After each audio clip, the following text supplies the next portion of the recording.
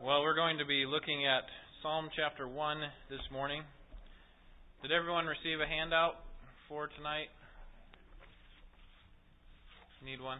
Jonathan, can you, Mr. Flint? Anyone else need a handout?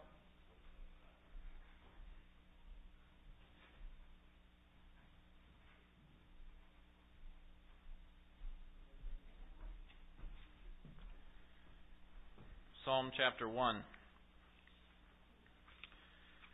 When I visit people in the hospital and when I speak to Christians, particularly with only a few days left to live, you know which book to I turn to more than any other? It is the Psalms. Well, what is it that makes the Psalms so special? The Psalms are not only special to Christians on their deathbed, I hope you recognize, they're helpful to us in times of discouragement, in times of joy, in times of confusion. If you turn to the back of your handout, depending on how you view this, it says Introduction to the Psalms on the top. You look at the different arrangements, the types of Psalms down there at the bottom. The reason that this book is so well loved, most frequently quoted in the New Old Testament, the most frequently quoted books of the Old Testament, is because it's dealing with real spiritual troubles. It's dealing with real people. And for the most part, they're written in a way that's generic enough to be able to apply to our situation. Did you ever notice that? It's, sometimes it gets into the details of Israel and some of these things, but generally speaking, the Psalms are generic enough that we can apply them to our own life as if God is speaking directly to us. And so whatever situation you find yourself, hey, look at your list there of types of psalms. If you find yourself in distress, then there are lament psalms. There are songs to help you lean towards trusting in God. Are you perplexed or confused? Then look down at letter E there. There are wisdom psalms that help you see what God's view of things are and that it ultimately leads towards blessings. Are you full of joy and confidence in what God has done? Well, there are 29 praise psalms and 15 thanksgiving psalms. And if you're doubting, there are 9 trust psalms. And that's not to mention the other kingship and covenant psalms as well. This evening we're going to dive into the psalms and draw out some valuable wisdom and encouragement for the Christian race in which we are running. But before we get into the text of Psalm chapter 1, or we should say Psalm number 1, because these aren't really chapters, Psalm number 1, before we get into that, let me begin by giving you some background information of the Psalms as a whole, and that's what this side of the sheet is for. First, the arrangement of the Psalms. The arrangement of the Psalms. The collection of Psalms is unlike any book in the Bible because they are a group of poetic songs that were collected over a period of 800 years. And they were designed to be a teaching manual for worship and prayer. What is it that we're supposed to be singing about when we come together to worship God? Well, the Psalms give the answer to that question. And each of the 150 Psalms are individual standalone units, with the possible exception of Psalm 42 and 43. That seems to be one psalm. But other than that, they seem to be standalone units. Now think about that when you think about in comparison to other chapters in the Bible. For example, if you were to go to Revelation chapter 4 and just read the chapter, it wouldn't make a ton of sense unless you read the surrounding chapters. If you were to go to Esther chapter 6, you could read that chapter and maybe have a little bit of an idea of what's going on, but if without reading the chapters around it, you probably wouldn't have a good idea of what it means. That's because those chapters were designed to be within a larger section. We're really just reading sections of a larger book. But with the Psalms, they are standalone units so that they can be drawn out. We can understand one psalm all by itself without reading the Psalms around it. Do you see? And that's because they have a different style and purpose. It's not a narrative. You don't start at the beginning of the Psalms and read a story about what's happening in the life of a songwriter or something. They are standalone songs that are arranged into 5 books. They're arranged into 5 books, and I've just laid them out there for you, just for your information. There seems to be a common theme that runs through the whole thing, that whoever it was that collected all these psalms and put them together, very well could have been David, although since it was over an 800-year period, it could have been somebody later during the, probably someone later. He may have collected the first book or the first 2 books. And when I say that, okay, look at your sheet there, Psalms 1 through 72, something like that. And then somebody from after the exile would have had to do the rest, because really this was put together after the exile. And it seems to be that what the arranger of the Psalms did was he set up at the beginning an introduction to what the Psalms are supposed to be about. So notice Psalm 1:1, how blessed is the man. Okay, then look at the last verse of chapter 2 and the very last line. How blessed are all who take refuge in Him. Okay, so it seems as if the psalmist is saying, Psalm chapter 2, we're going to look at next week, God is ruler over all things, and you, as a believer, are going to be blessed if you submit yourself to His rule. Okay, so that seems to be what the Psalms are about. And then chapters 145 through 150, if we were to go there, you would see that the common theme in those chapters are praise. So that's why I would state the overall theme of the book of Psalms, you see at the top of your sheet there, because God is ruler over all, we must praise Him. Because God is ruler over all, chapters 1 and 2, and then you see this running throughout, the response of us ought to be one of praise. Now, I mentioned that there are these several different psalm types, and I want to just briefly go through them just to show you that we can't read all the psalms in the same way. You know, when you go to a narrative, you read it like you read a regular story. You read it with a plot line, that there is an antagonist and a protagonist, and that there is there's a conflict that's generated, and that there's a climax, and then a resolution. Okay, just like you would watch any movie or read any story, that's how you read a narrative. If you read the epistles, Paul's letters, you read them like a letter. You have the person who sent it, the person who's receiving it, but then you also recognize that he's often writing theological truth, and so you have to read it that way. Well, when you're reading the Psalms, you have to read them within these certain types. And these were drawn out for me most clearly by my professor, Dr. McCabe, an Old Testament professor at the seminary, and in his little paper that he put together called Understanding the Psalms. So first, the laments. These are the most frequently used. That's why they're first.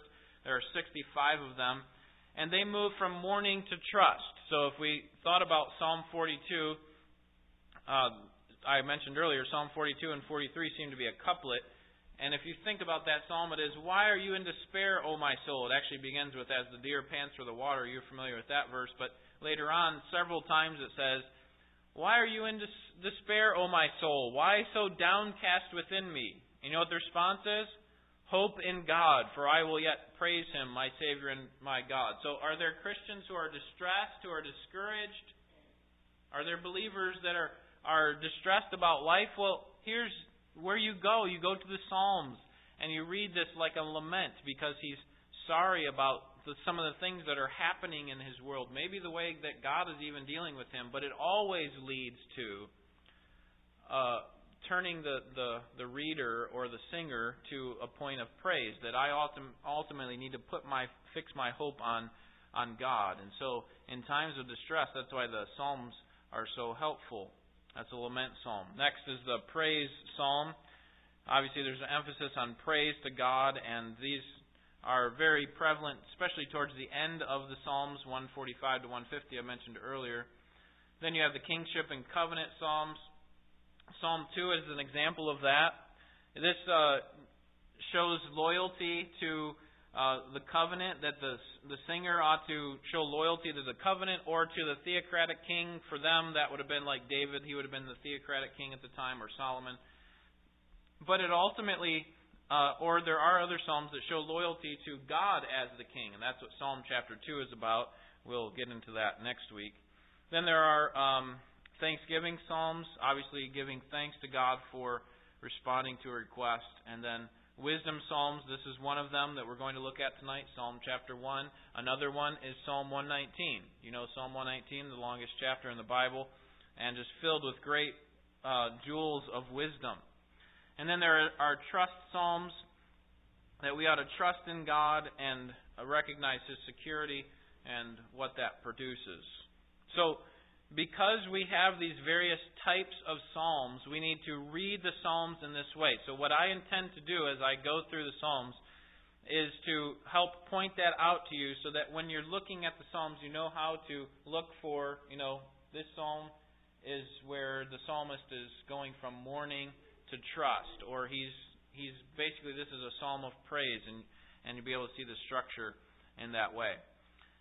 In order to go through the Psalms, instead of going through all 150 songs that are written or collected in this book, I thought it would be helpful if we split it up into 4 series.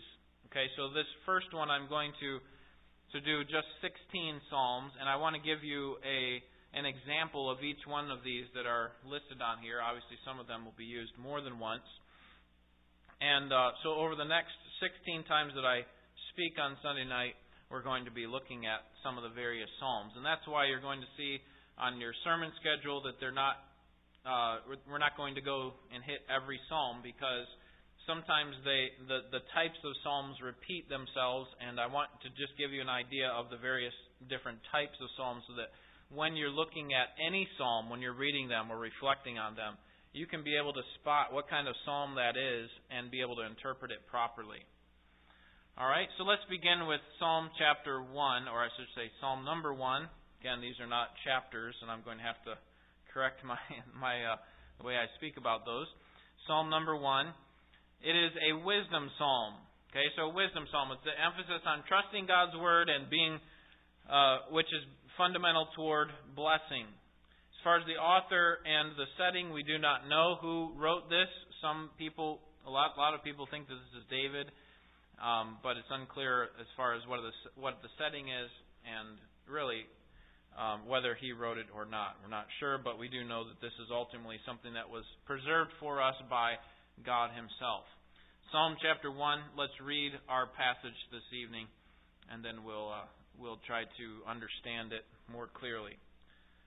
Psalm 1. This is the Word of God.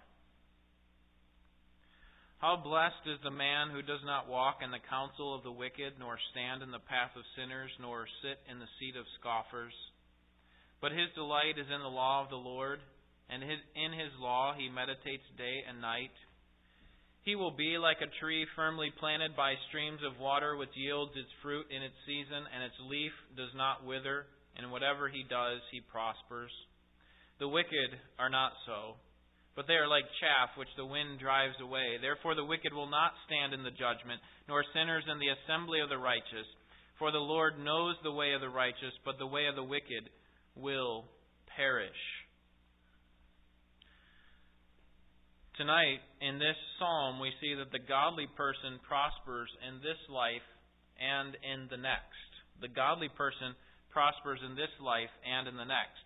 In verses 1 through 3, we see that the godly person prospers. Why is that? Well, first, he knows where to walk. The godly person knows where to walk. He knows why and how he ought to avoid wrong associations. He knows where to walk. The psalm begins in verse 1 with blessed, the word blessed. He begins with a powerful assertion, how blessed is the one who does this. Okay, how utterly blessed the person is who does this. So, I could take a poll and ask you, do you want to be blessed by God? Okay, do you want to receive God's blessing? And I hope all of you would answer yes to that. And here's the way that you can be blessed. And that is by living a godly life. And the way that the godly person is blessed is because he knows where to walk. He avoids wrong associations. God blesses those who don't follow the advice of the wicked. Notice, It says, how blessed is the man who does not walk in the counsel of the wicked. Now what you're going to see in this first verse is parallelism.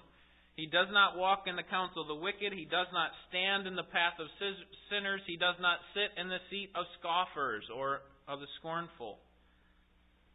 The wicked are people first who do not walk in the righteous are those who do not walk in the counsel of the wicked. These wicked people are those who do not consider the ways of God. Not necessarily because they are atheists or antagonists, but because they're people who do not pursue godliness. They're not concerned primarily with what God thinks. And that's why righteous people don't go for spiritual advice to ungodly people. They don't go to the counsel of the wicked because their advice has little value. God's commands, God's laws don't matter to the wicked, do they? And they don't come into play with regard to their evaluation of things and their recommendation of things.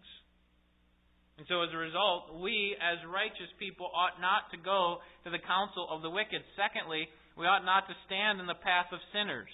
Notice the digression here. It is walk, stand, and sit. There's a digression. First, you're just having company with these types of people, wicked people. Just kind of hanging around them. Then you're walking among them. You're interacting with them. And eventually you'll be settling and living among them. The foolish person is positioning himself among sinners, but not so with the righteous. There's a digression of how they interact with these type of people, but there's also a digression, did you notice in the text?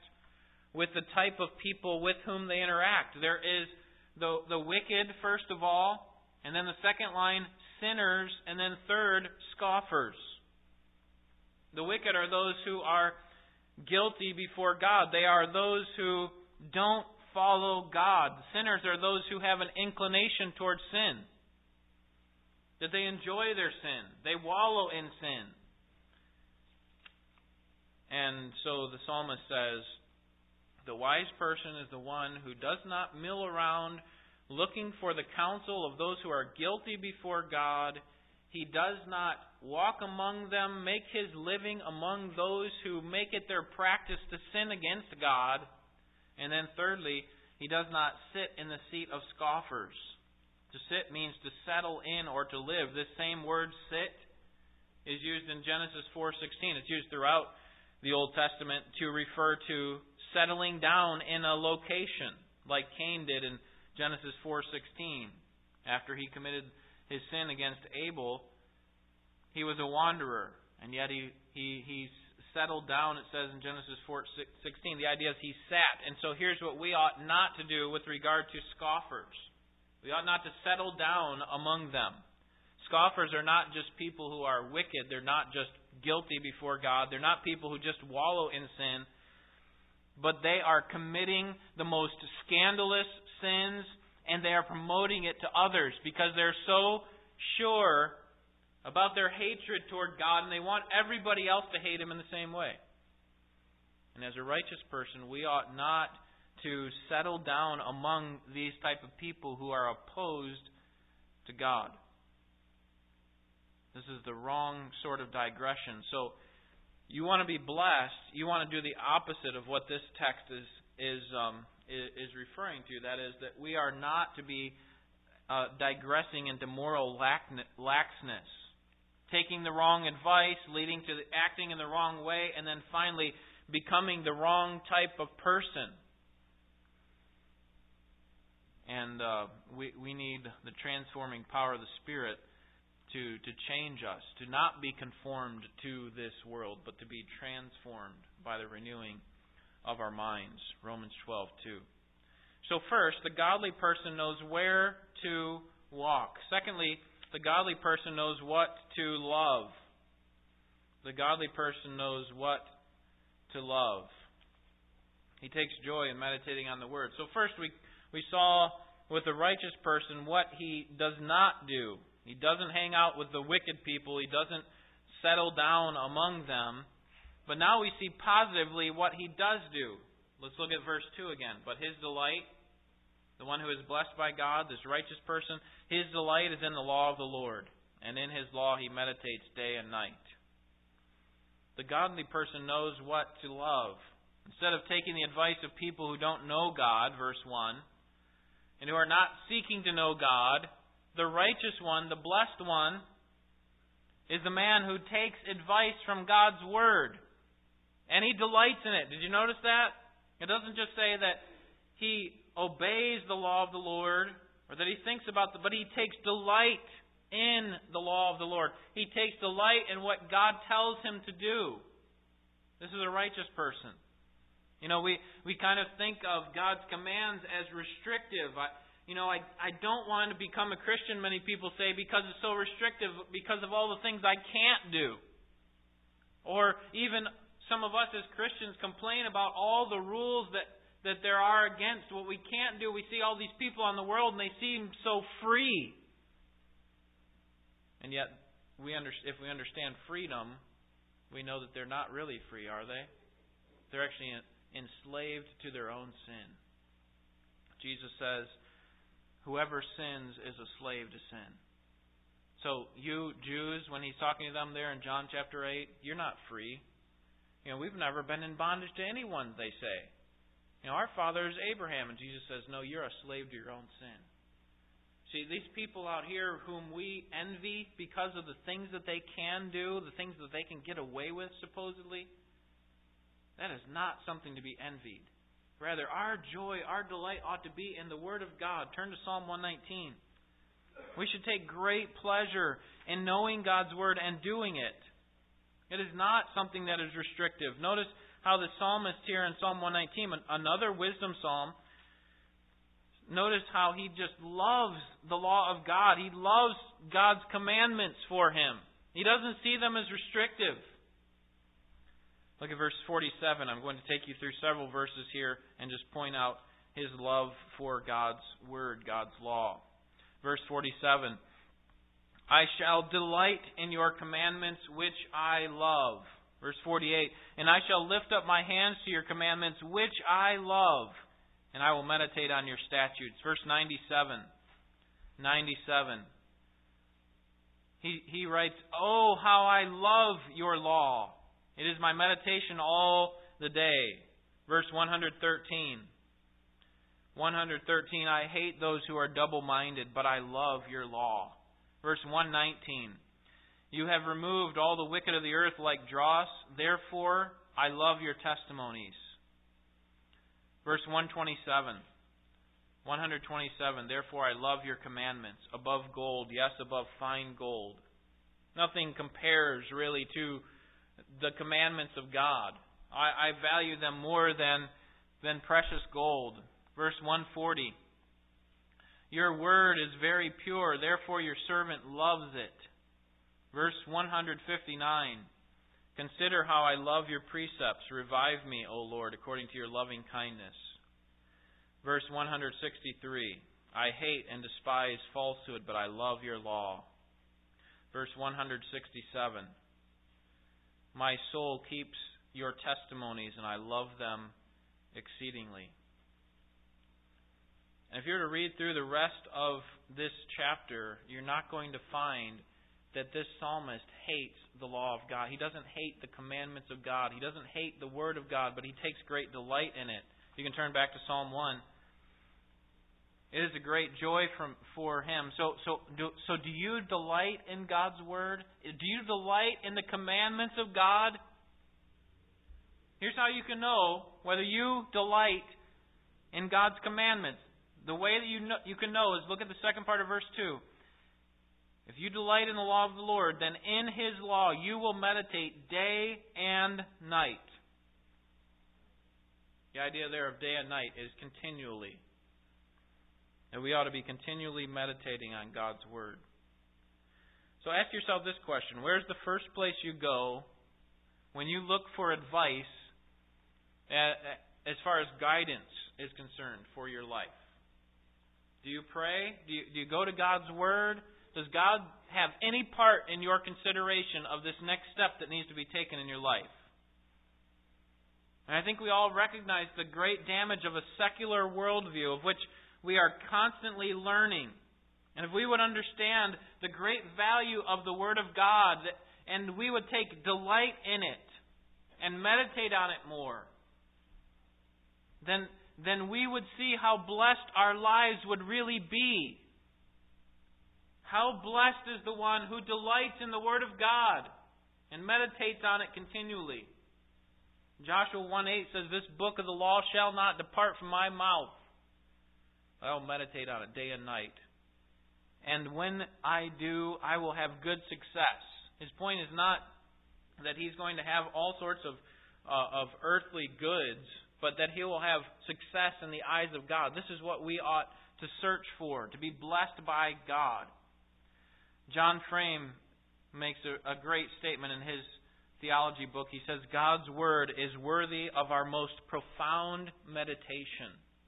God's Word is worthy of our most profound meditation. Think about that for a minute. What types of things right now are worthy of your most serious contemplation? What is it that fills up your mind when you have time to think? Is it sports? Is it a boyfriend or a girlfriend? Is it advancement at a job? Maybe the pursuit of a house or a car that you just received or the pursuit of money? What is it that's worthy of your greatest meditation? The blessed one is the one who takes God's Word and makes it his most profound meditation. Is not God's Word worthy of that? Is it not more eternally valuable than all the things that we spend our minds thinking about? Then why do we not do it as much as we ought? Well, there are several objections that we have, reasons why we don't meditate on the Word of God as much as we should, reasons why the Word of God is not a delight to us. Perhaps the first one might be as, I don't have time for that. I don't have time to meditate. If you knew my schedule, you would know that I don't have time to meditate on God's Word. My dad always used to say to myself and my siblings, you have time for what you want to have time for. Okay? You can make time for what is most important for you. We recognize that, don't we? We schedule ourselves around what is most valuable to us, whether it's a job or, maybe it is a sporting event or some activity. We schedule ourselves around that. We make up our schedules according to that. And here's what the psalmist is saying. You want to be a blessed person, you need to delight in God's Word and you need to meditate on it continually. Make time for what is most important. Perhaps another reason we don't meditate on God's Word is because the Bible is outdated. Perhaps you have friends who look at you funny when you bring out this antiquated document. This has been written a couple thousand years ago now. The first part of it written several thousand years ago. How could we take value from something that is outdated? And yet, if we believe the Scripture, 2 Timothy 3:16 says that all Scripture is profitable. It's given by God and it is profitable. That it is relevant for everything that we face in life.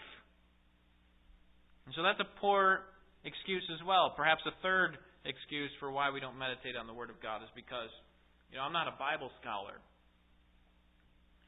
But nowhere in this text or in any other does it say that you have to be able to recite the Westminster Confession of Faith or be able to defend all the 10 major doctrines of Scripture or be able to write a 100-page thesis on God's existence or be able to debate against a world-renowned theologian. No. You must meditate on the Word of God. This is something that even the small of us, the youngest of us, can do. We simply have to love God, love what He has to say, and think God's thoughts after Him. That's what meditation is. We're thinking God's thoughts after what He has revealed to us. And I've said before that one of the practical ways that we can meditate on God's Word is to memorize God's Word. It is to memorize God's Word because it forces us to pore over the text, to reflect on it, to recite it in our minds, to repeat it. That's how meditation happens. We repeat, we recycle, we think about all the different ramifications of that verse that we're learning. It's a good way to meditate on God's Word. Think about it this way. If you are not continually, day and night, meditating on God's Word, then you are automatically being shaped by the godless society in which you live. Do you realize that the Christian life is like swimming upstream? And that if you are not swimming hard, meditating, if we want to take the meditating idea and put that as the swimming upstream, we're not doing that. We're actually going to be floating downstream, following the godless society in which we live. We're automatically being enculturated by them and by their wrong, godless ideas. If we're not meditating on the Word of God, then we're not going to have a solid foundation. We're not going to be godly. We're not going to be blessed by God. Number 3 there, letter C, the godly person prospers in this life. The godly person prospers in this life. Verse 3, he will be like a tree firmly planted by the streams of water. In order for us to see what this prosperity looks like, the psalmist paints a picture for us in our minds, doesn't he? This is what's so helpful about poetry. That's what these psalms are generally designed to be, is poetry. They paint pictures for us in our minds to help us get concepts that we wouldn't otherwise get. And so here he uses the example of a tree planted by the streams of water. What are the benefits of a tree planted by the streams of water? What happens to a tree that's planted far away from water? What happens when there are times of drought and there is no rain? The rains are scarce. What happens to that kind of tree? Where does it get its life-giving source of water? It doesn't. That's the point. And it withers up and dies. But a tree planted by the water digs its roots down deep and will never be susceptible to corruption or fruitlessness. And so it is with the righteous person.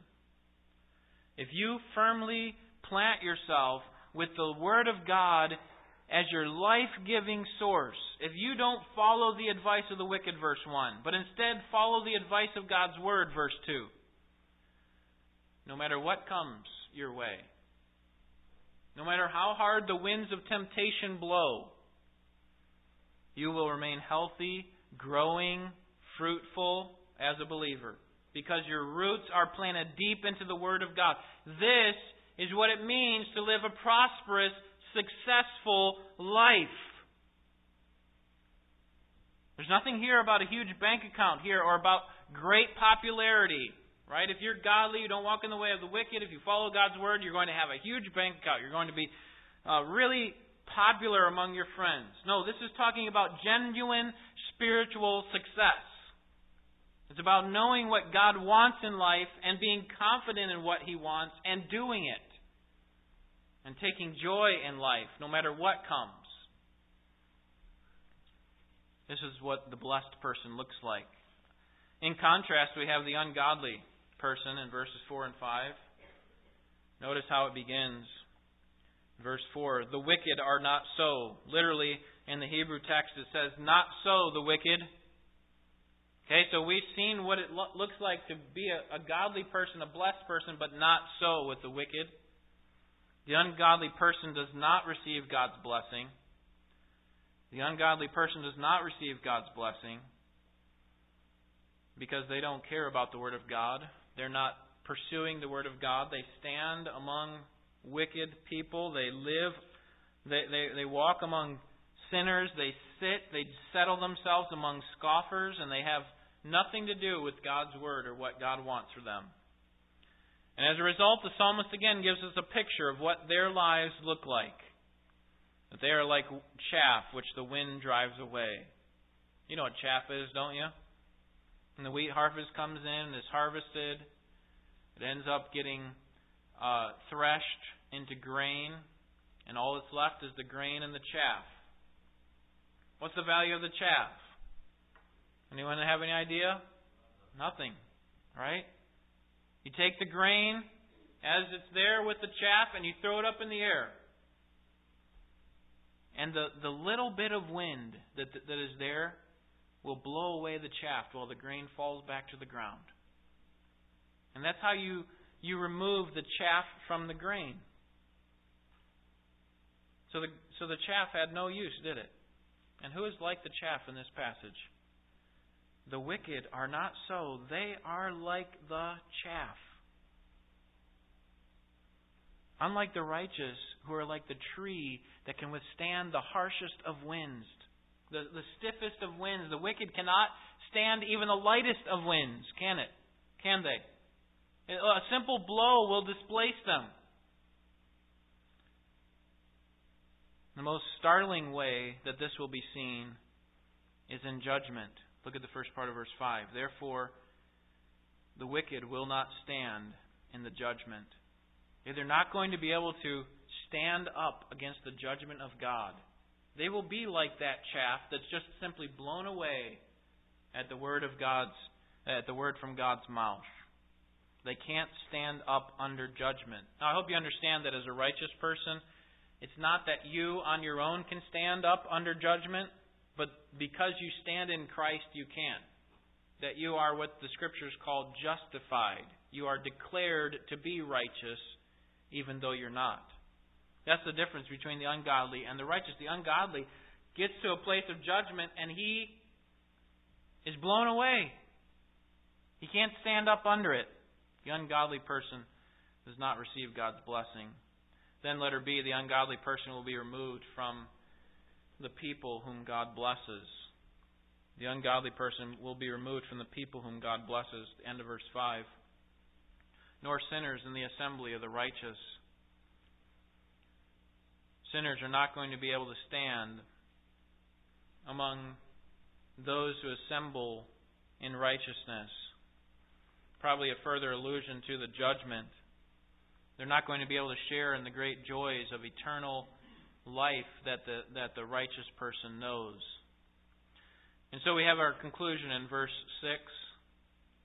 We have our conclusion. It says, "For the Lord knows the way of the righteous, but the way of the wicked will perish." What is the psalmist talking about here in the last verse? The Lord knows the way of the righteous. Is this talking about His omnipotence? That He knows what they're doing? He has an idea of what's going on in their life? I would suggest to you that it's something more than that. Yes, God does know everything that the righteous are doing, but it's something more than that. And the reason I know that is because there is in poetry, Hebrew poetry particularly, there is what is called parallelism. We already saw some parallelism in verse 1, right? Do not walk in the counsel of the wicked. Do not stand in the path of sinners. Do not sit in the seat. You have that parallelism. Here, verse 6, we have what is called antithetical or contrasting parallelism. Okay, so you have the first line contrasted with the second line. Notice the contrast. For the Lord knows the way of the righteous, but the way of the wicked will perish. Okay, so here's the points of similarity first before we see the contrast. Okay, the points of similarity are the way of. We have the way of the righteous in the first part of the line, or the first line, and the way of the wicked in the second part of the line. So those are the two groups of people, or the two types of lifestyles that are being contrasted. The way of the righteous and the way of the wicked. Now, what's the difference between those two? Look at the end of verse 6. The way of the wicked will perish. So, now we can go back to the first line and see what the contrast is between the way of the wicked and the way of the righteous. If the way of the wicked will perish, what does it mean for the Lord to know the way of the righteous? It is that they will stand in judgment. He knows them in a special way that He will provide for them in times of judgment. He will protect them in times of judgment. We will not have to stand up under God's judgment. And so here's the point here on your handout. The godly person prospers in the next life, while the ungodly perishes in the next life. The godly person prospers in the next life, and the ungodly person perishes or dies in the next life. He receives death. So now what we should see here is that both verse 1 begins with how blessed, and verse 6 ends with the same idea. How blessed is the one who does not walk in the counsel of the ungodly. Verse 6, for the Lord blesses, that's the idea, the way of the righteous. And notice the very last verse, the very last word in verse 6, it is perish. So we have this contrast between verse 1, how blessed is the righteous one, and those who are wicked will perish. That's really the contrast that's set up here. The godly person will prosper in this life and in the next. So let me give you some points of application in closing, and then a couple, some points of principle here in closing, and then I'll give you a couple applications. Number one, spiritual success does not mean financial prosperity. I said that the righteous person prospers in this life. And you might be thinking, with your current lifestyle, with your current bank account, looking at other people around you that are ungodly, who have no concern for the things of God, and you see that they're prospering over you. Okay, but with regard to spiritual success, I hope you understand that that's not the most important thing in this life. In fact, it's very low on the things of importance of this life, how much money we have. And so spiritual success does not mean financial prosperity. And that means that you, as a believer, can be successful in this life and should be successful apart from money. And so if your bank account is low, if you're behind on some of your bills, don't think that this is God's punishment of you. The way that you know whether you are blessed by God is by knowing His Word and doing it. Are you doing those things? And whether or not you have money is not the point, because that has nothing to do with God's desire for you, God's purposes for you, His desire to grant you success. Number two, spiritual success is not automatic or immediate, but it is guaranteed. It is guaranteed to those who are serious about following God. That you will, we saw this last week at the end of 1 Thessalonians chapter 5. God will accomplish what He started. Faithful is He who calls you, and He also will bring it to pass. Spiritual success is a process that begins at the point of salvation. That God is making you spiritually successful, but it doesn't happen overnight. It's not like a microwave. It's more like a seed that takes time. And perhaps there are setbacks because of lack of our roots, digging down deep enough, or whatever the case. But it takes time, but eventually it will come up. It is guaranteed that if we are in Christ, there will be spiritual success. And ultimately that will be seen in the next life. But it is a process that's going on from the time of our conversion to the time of our death. Number three, spiritual success requires work on our part. Okay? It's not something that we just kind of simply sit back and say, you know what, I'm just going to float through life and expect God to change me. Expect God to bless me in a spiritual way. It requires work, doesn't it? Look at verse 2 again. He delights in the law of the Lord, and in His law he meditates day and night. That's work, folks.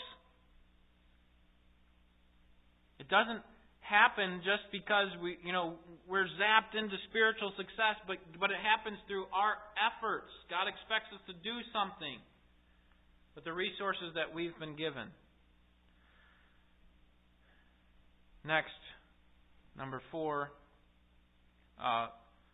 spiritual success comes to those who are serious about following God, and spiritual success comes from God. Okay, I already mentioned that, 1 Thessalonians chapter 5. You can look up that verse. I think it's verse 24. Spiritual success comes from God.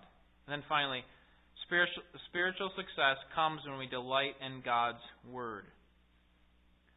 When you delight in knowing God's Word, you will trust God even when it doesn't feel like the path of righteousness is best. Have you ever been there? Where you learn from the Scriptures, what it was to do the right thing, but you didn't want to. It didn't feel right from our world's perspective. Perhaps you talked to some other people who were either immature believers or ungodly altogether, and they said, "Are you crazy? You're following that?" Spiritual success comes when we delight in God's Word. When we delight in God's Word, we trust it to the exclusion of all the scoffers out there who are saying that's not going to work. We're so confident in God's Word because we've known it and loved it and lived it and seen it work. Luke 11:28 says, "Blessed are those who hear the Word of God and observe it." Blessed are those who hear the Word of God and observe it. 2 points of application, finally. 2 points of application. Number one, Christian, delight to know God's Word. That's what you ought to take away from this passage today. You want to be blessed by God? As a Christian, you need to take joy in knowing God's Word. Don't get to the point where it becomes boring to you or it becomes too much. I've got too much of the Word of God, so I need to get a little bit less of it. Either I need to read a little bit less, or I need to stop coming to church a little bit more, because it's just too much. Take joy in all the opportunities that you have to know God's Word. Meditate on it day and night. Continually. Make your schedule around what is most important. Knowing God's Word. And then secondly, if you're not a Christian, genuine prosperity in this life and in the next only comes once you have trusted in the finished work of Jesus Christ. I say finished because there's nothing that you can add to what Christ has already done. Okay, when I've talked about, spiritual success requiring work, but it requires work, I'm not saying that in order for us to be accepted before God eternally, we must do something. Okay? Rather, God is the one that has to do something in us. And that's because the work of Christ is sufficient on its own. It's enough. He paid all that was necessary to pay because of our sin, because of what we deserved. And so if you're not a Christian today, if you have not trusted in Christ alone as the only means of salvation, then even the best things that you do as a human will be destroyed, like the wicked, who are like the chaff which the wind drives away. You'll not be able to stand up in judgment. And so God's message for you today is to trust in Jesus Christ alone. And then, when God saves you, what He calls you to do is to live a life of good works. But what I want you to understand is that the salvation is of God, and He expects you, once He saves you, to actually live a life of good works. You ought to follow a path of righteousness, but you can't do that until you've trusted in Christ. So I'd encourage you to do that. The Scriptures say it very clearly. If we call on the name of the Lord, we will be saved. What are we saved from? We're saved from the wrath of God that we deserved because of our sin. The only way that you can be saved is if you believe on the name of the Lord Jesus Christ. If you turn from your sins and trust in Christ alone, then He is enough. You see, the Word of God is sufficient for all that we need in life. And this great treasure of a psalm helps point us to what is most important in life. And that is that those who are blessed are the ones who are godly, those who have trusted in Christ and who are living for Christ. And those who are judged and will not prosper in this life in a God-honoring way or in the next are those who are wicked. Let's pray. Father, we're thankful for the wisdom in your word and the great treasure that it is. And we ask for your understanding, that you would grant us the eyes to see. Remove the scales from our eyes so that we can understand the truth of your word and respond to it. There are some here who do not know Christ as their Savior. May that be what they have received from this message. They need to turn to Jesus Christ and to Him alone as the only means of their salvation. Because salvation is not by works, it is by grace. Help them to understand that it only comes through faith, that faith is not a work, and may they do that today. Help them to see the urgency of it. And then we ask for those of us who have trusted Christ as our Savior, that we would see the great value and treasure that is your Word, and that we would spend our greatest meditations on your Word and not on the things of this world that are passing away. May we give ourselves fully to understanding and knowing you and loving to do your will and follow your commands. And we pray that you would bless us as a result of trusting in this truth that we have learned tonight. Change us, Lord. Make us to be more like Jesus Christ as you intend. We pray in His name. Amen.